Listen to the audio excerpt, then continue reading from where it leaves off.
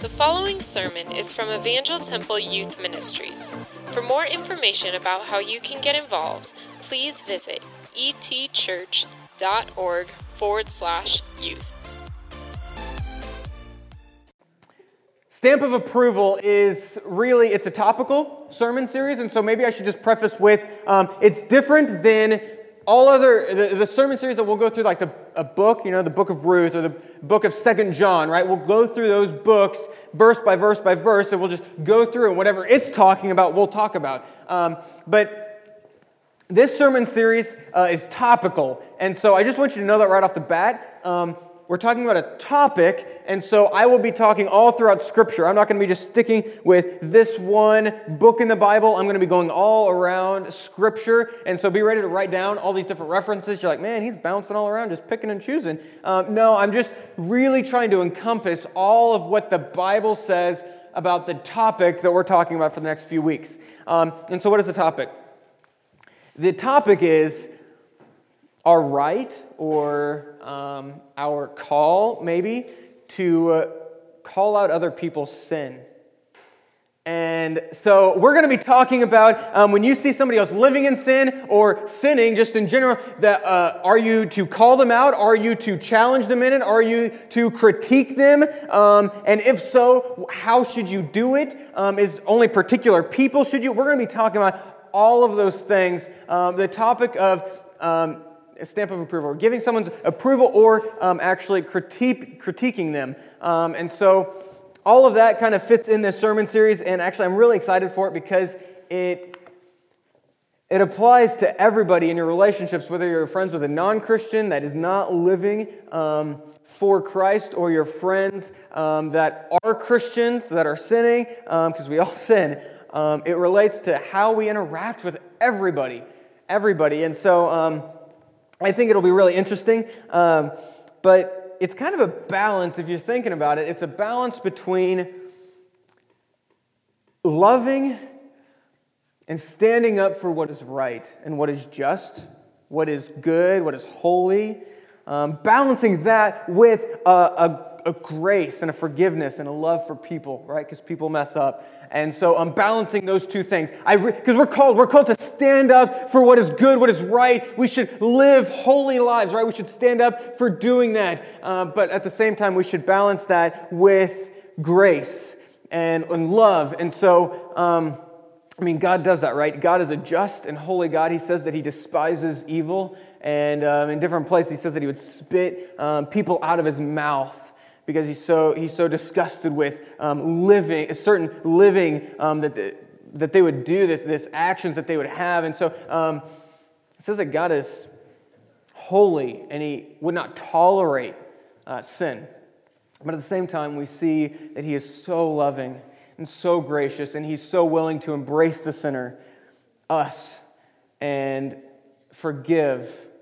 And so if we see God is able to balance that, we should be able to balance that too, right? We should be able to balance this love for what is right, for what is holy, how somebody should live, and grace. And so that's kind of what we're going to be talking about. And so specifically to break down this sermon series week by week by week, what is it going to look like? We're going to be starting off tonight looking at God's expectations for us. Okay?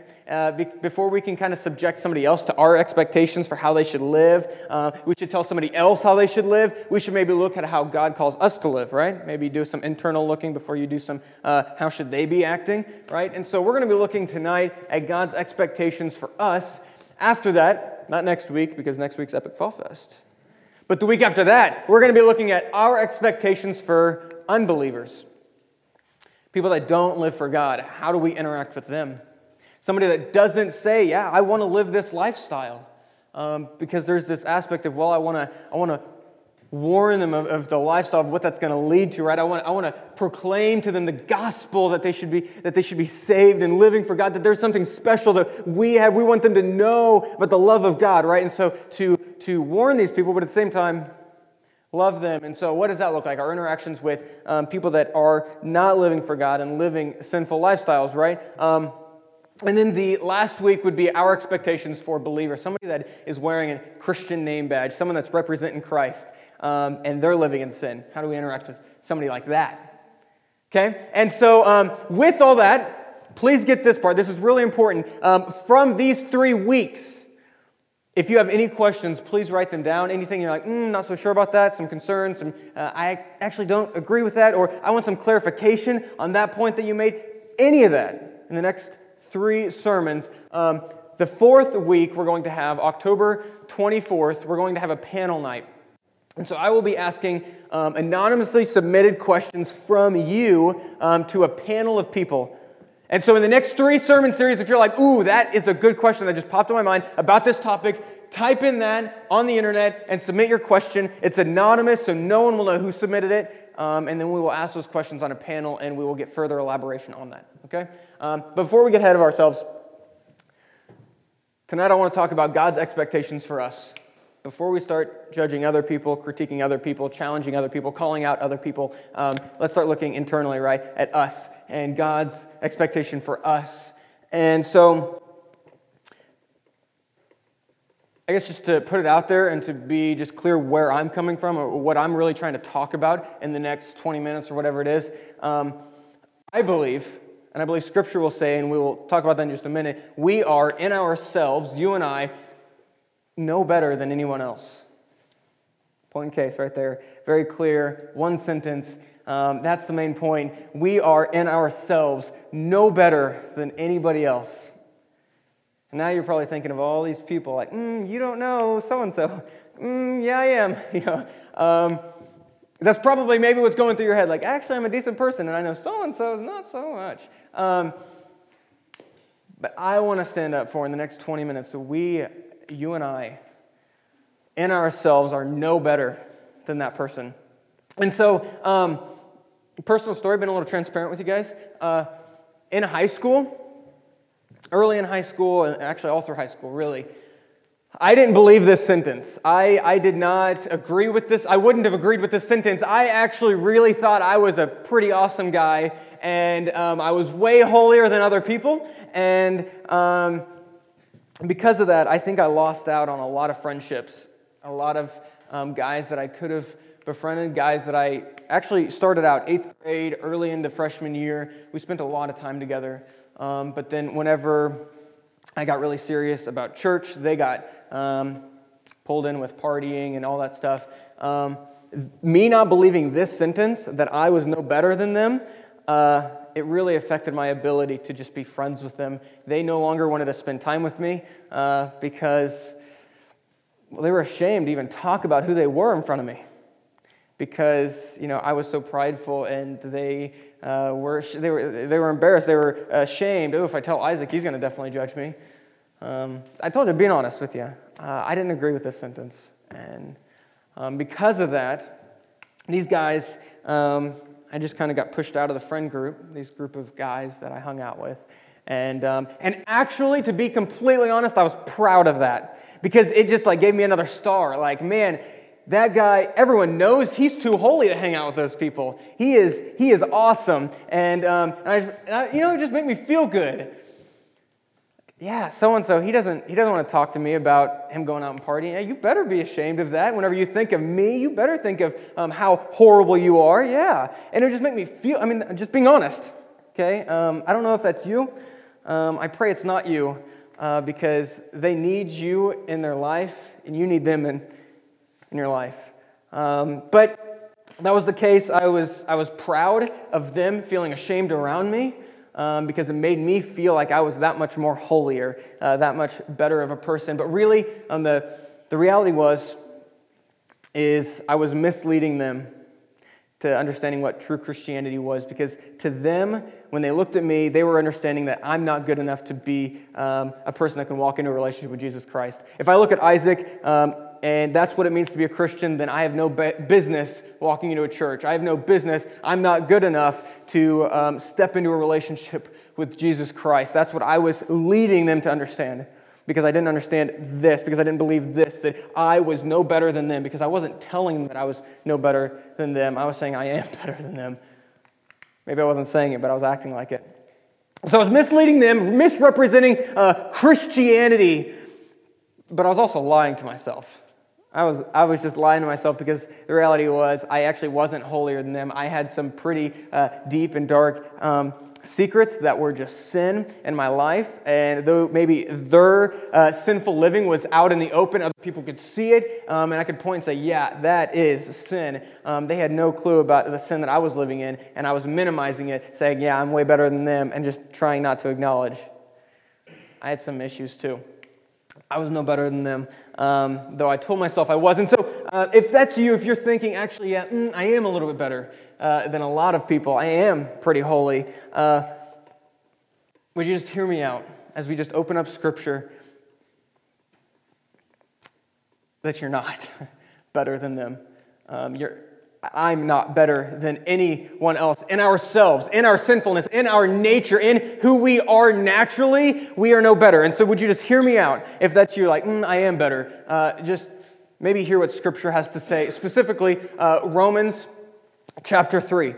Romans chapter 3, starting in verse 9. Really, it's all in the first few chapters of Romans. Paul talks about this particular topic. And so he says, what then? And not to just take this out of context, starting in verse 9, he's talking about these people, these Gentiles that are like, we can sin. God will forgive us, so let's go sin. And Paul's like, that's horrible. You should not have that mentality. Just go sin because God's going to forgive you. And so this is what he's talking about. He says, what then? Are we any better off because we're trying not to sin? Are we any better off? Not at all. For we have already charged that both Jews, people that would follow the rules, people that would live holy lives the best they could, we've already charged that both Jews and Gentiles, people that wouldn't care about living according to the law, both of them are under sin. As it is written, get this. This is in the Bible. There is no one righteous, not even one. There is no one who understands. There is no one, get this, there is no one who seeks God. All have turned away. All alike, everyone's alike, have become worthless. You're like, man, Paul, awesome, thanks so much. Really stroking my ego here. All alike have become worthless. There is no one who does what is good, not even one. You're like, I'm the exception, not even one. Paul is making it very clear.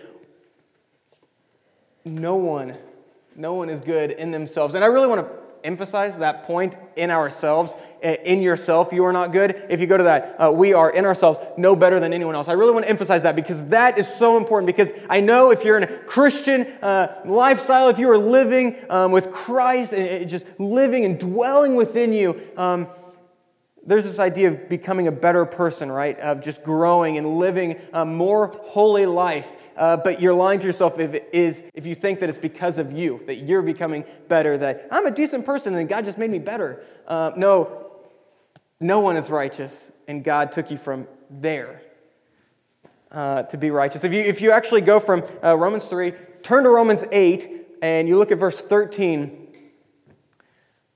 it really talks about that there. It says, if through the Spirit, that is God living within you, if through the Spirit you put to death deeds of the body, is what it says, meaning just like sinful living, okay? If you put that to death through the Spirit, because it's through God that would make us live even decently good lives.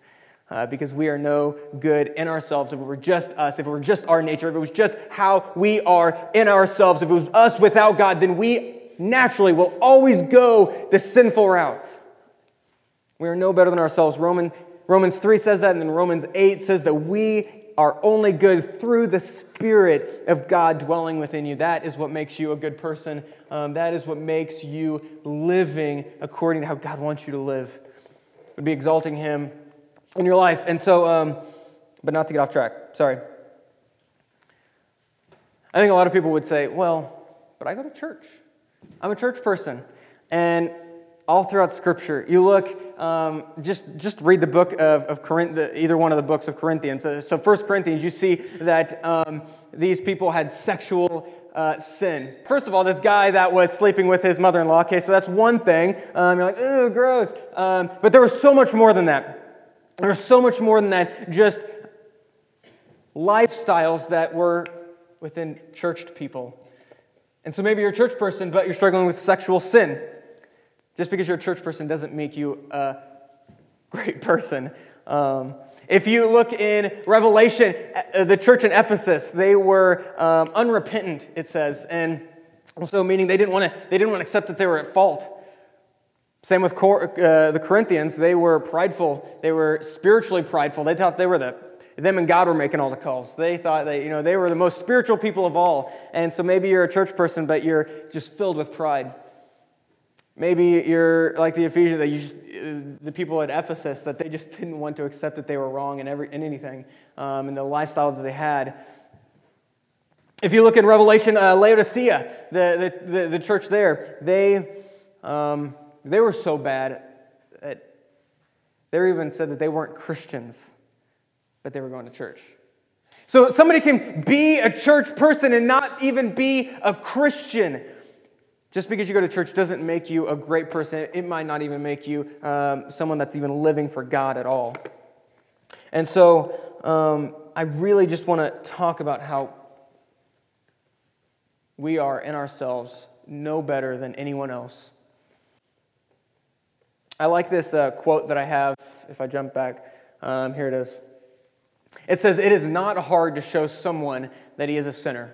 I think everyone would accept, right? Like you and I, yeah, we mess up. We don't live great lives. We're sinners, okay? It's not hard to show someone that he is a sinner. It is nearly impossible, though, and I would actually take out nearly. I would say it is impossible to show him the depths of his sinfulness. It's not hard to show somebody that he's a sinner, that he messes up, that he makes mistakes. It's not hard to show somebody that he does that, but it is impossible, I think, to show them the depths of how sinful they are. I think that is impossible. And that is what Romans 3 is all talking about. And in the first couple chapters, in Romans 1, it's talking about how everybody knows that God is the ruler. He's created everything. He shows himself throughout the world, and yet you still reject him. So we have no excuse. We are all sinners. That's what it says in Romans 1. And then you get to Romans chapter 2, the first verse, knowing that. And it says, "Therefore, every one of you who judges is without excuse. For when you judge another, you condemn yourself, since you, the judge, do the same thing. We know that God's judgment on those who do such things is based on the truth." Do you really think any one of you who judges those who do such things, yet do the same thing, that you'll escape God's judgment? Paul's pretty harsh here. So he's saying no one is righteous. We are no better than those people. Therefore, chapter 2 here, therefore, you have no room to judge anybody. We have no room to judge anybody because we are on the same playing field. Whether you're a Christian or you're a non-Christian, base level, foundational, starting point, all of us are sinful, broken people that naturally will always choose sin if it wasn't for God leading us towards him, to love him, to live for him. We will always choose sin. Romans 3, Romans 8, Romans 1, 2. No one is righteous. So therefore, we have no right to judge anybody. I think sometimes we would say, oh, well, at least our sin isn't that sin, right? And you just point to somebody else, oh, they, though, what they're doing.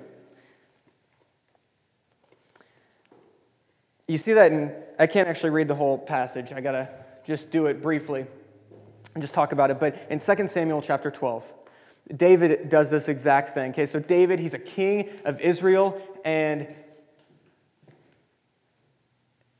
he takes this woman, Bathsheba, from a man, Uriah. So David, he's the king. He has everything. Uriah, he's just a soldier, and he's just a soldier. He's just a normal guy, living a normal life, trying to make it, but he has this wife. It's beautiful, Scripture says. So Uriah goes off to war. David sees his beautiful wife, and he takes her as his own, and then he kills off Uriah to where he can have his wife. That's what David did. And then Samuel comes along, and he goes to David, and he goes, David, I need to tell you about something. King, I need to let you in on something that happened. And so David, tell me, tell me.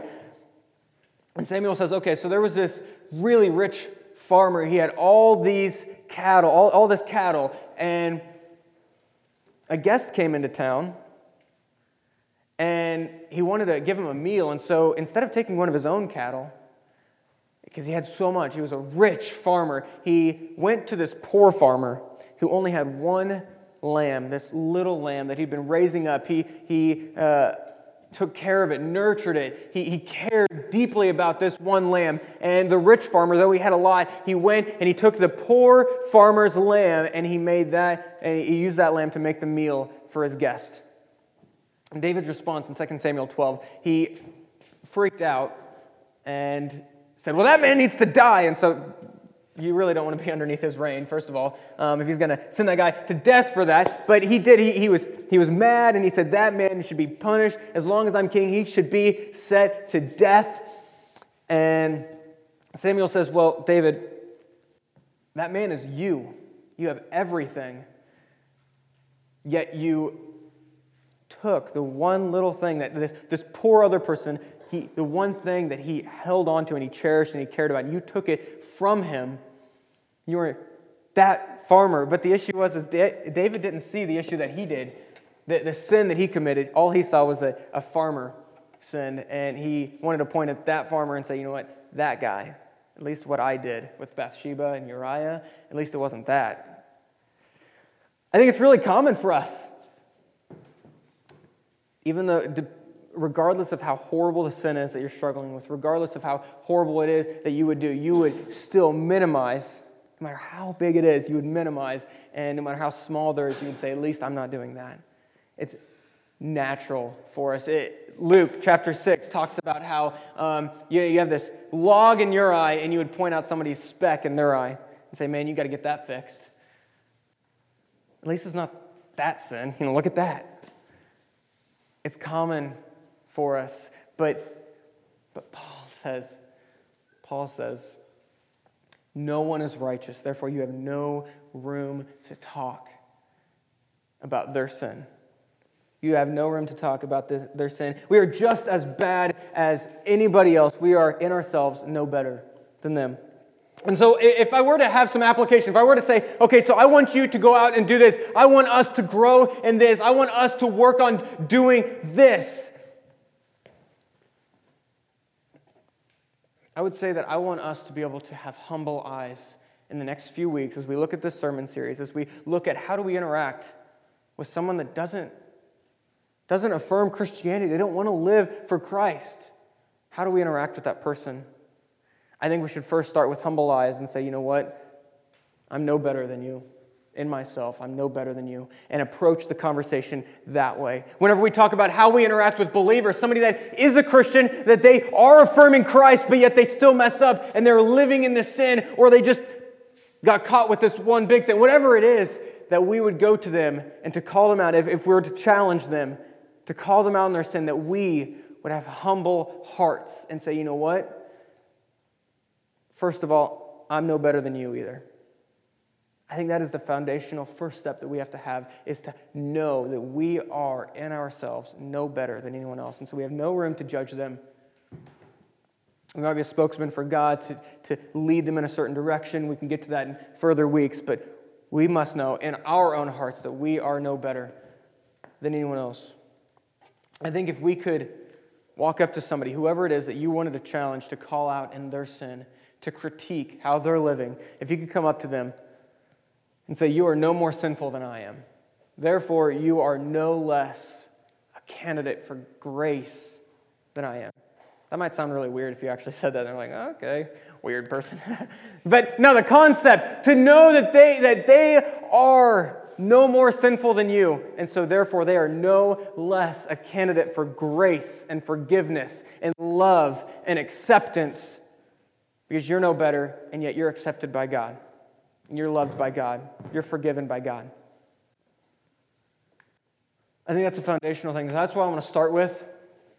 In this series, critiquing people's sin, calling out people's sin, we must first know that we are no better and yet we're loved by God. And I think that should really decide and lead how we interact with everyone else that is in sin, just like us. And so I told you a personal story at the very beginning, right? How I had in high school all these guys that I kind of lost a friendship because I was so prideful I thought that I was better than them. Let me tell you a story of a friendship that I gained because I didn't think that I was better than him. There was this guy that I worked with after high school, and we worked with each other, but we never talked about anything deep or serious. But we had this late night job one time with each other, and so, late hours into the morning, and we got into deep conversations, and he started talking to me about a lot of things he struggles with. The fact that his marriage was about to come to an end because of it, and there was all these just different issues that he had in his life. And what I didn't do was start pointing my finger, saying, "Ooh, I'm going to school to be a pastor. Let me tell you how you should fix this." I sat there and listened to him. He was pretty broken, and so I just wanted to talk with him and just kind of get to know his story a little bit better. And that actually led to a deep friendship, and to where I could critique later on, like, hey, and let's talk about this. And I could call out different things, like, man, you shouldn't be. And I could call out, and I could critique, and I could challenge all these different things. But that first night, that really set our friendship to where I could do that. I just sat and listened, and I didn't say, let me tell you how you should live your life. I didn't critique. I didn't challenge. I just sat there with humble ears, listening to him, thinking to myself, man, I'm no better than this guy. And if it was just for me, if it wasn't for Christ in me, I would be down the same exact path as him, because I am no better than him. And if I were to live my life how Isaac would have me live it, it would be a train wreck, just like that. But God would lead me in another way, but I want to know that I myself am no better than him. And so I just sat and listened. And I gained a friendship out of it to where I could later critique, challenge, and he could do the same for me. And so just keep that in the back of your minds as we go into the next few weeks, that we are no better. And so they're no less a candidate for grace. We hope you enjoyed the sermon. If you're not already a part of the ET family, we invite you to join us on Wednesday nights. For more information, visit etchurch.org. Thanks for listening, and we hope to see you soon.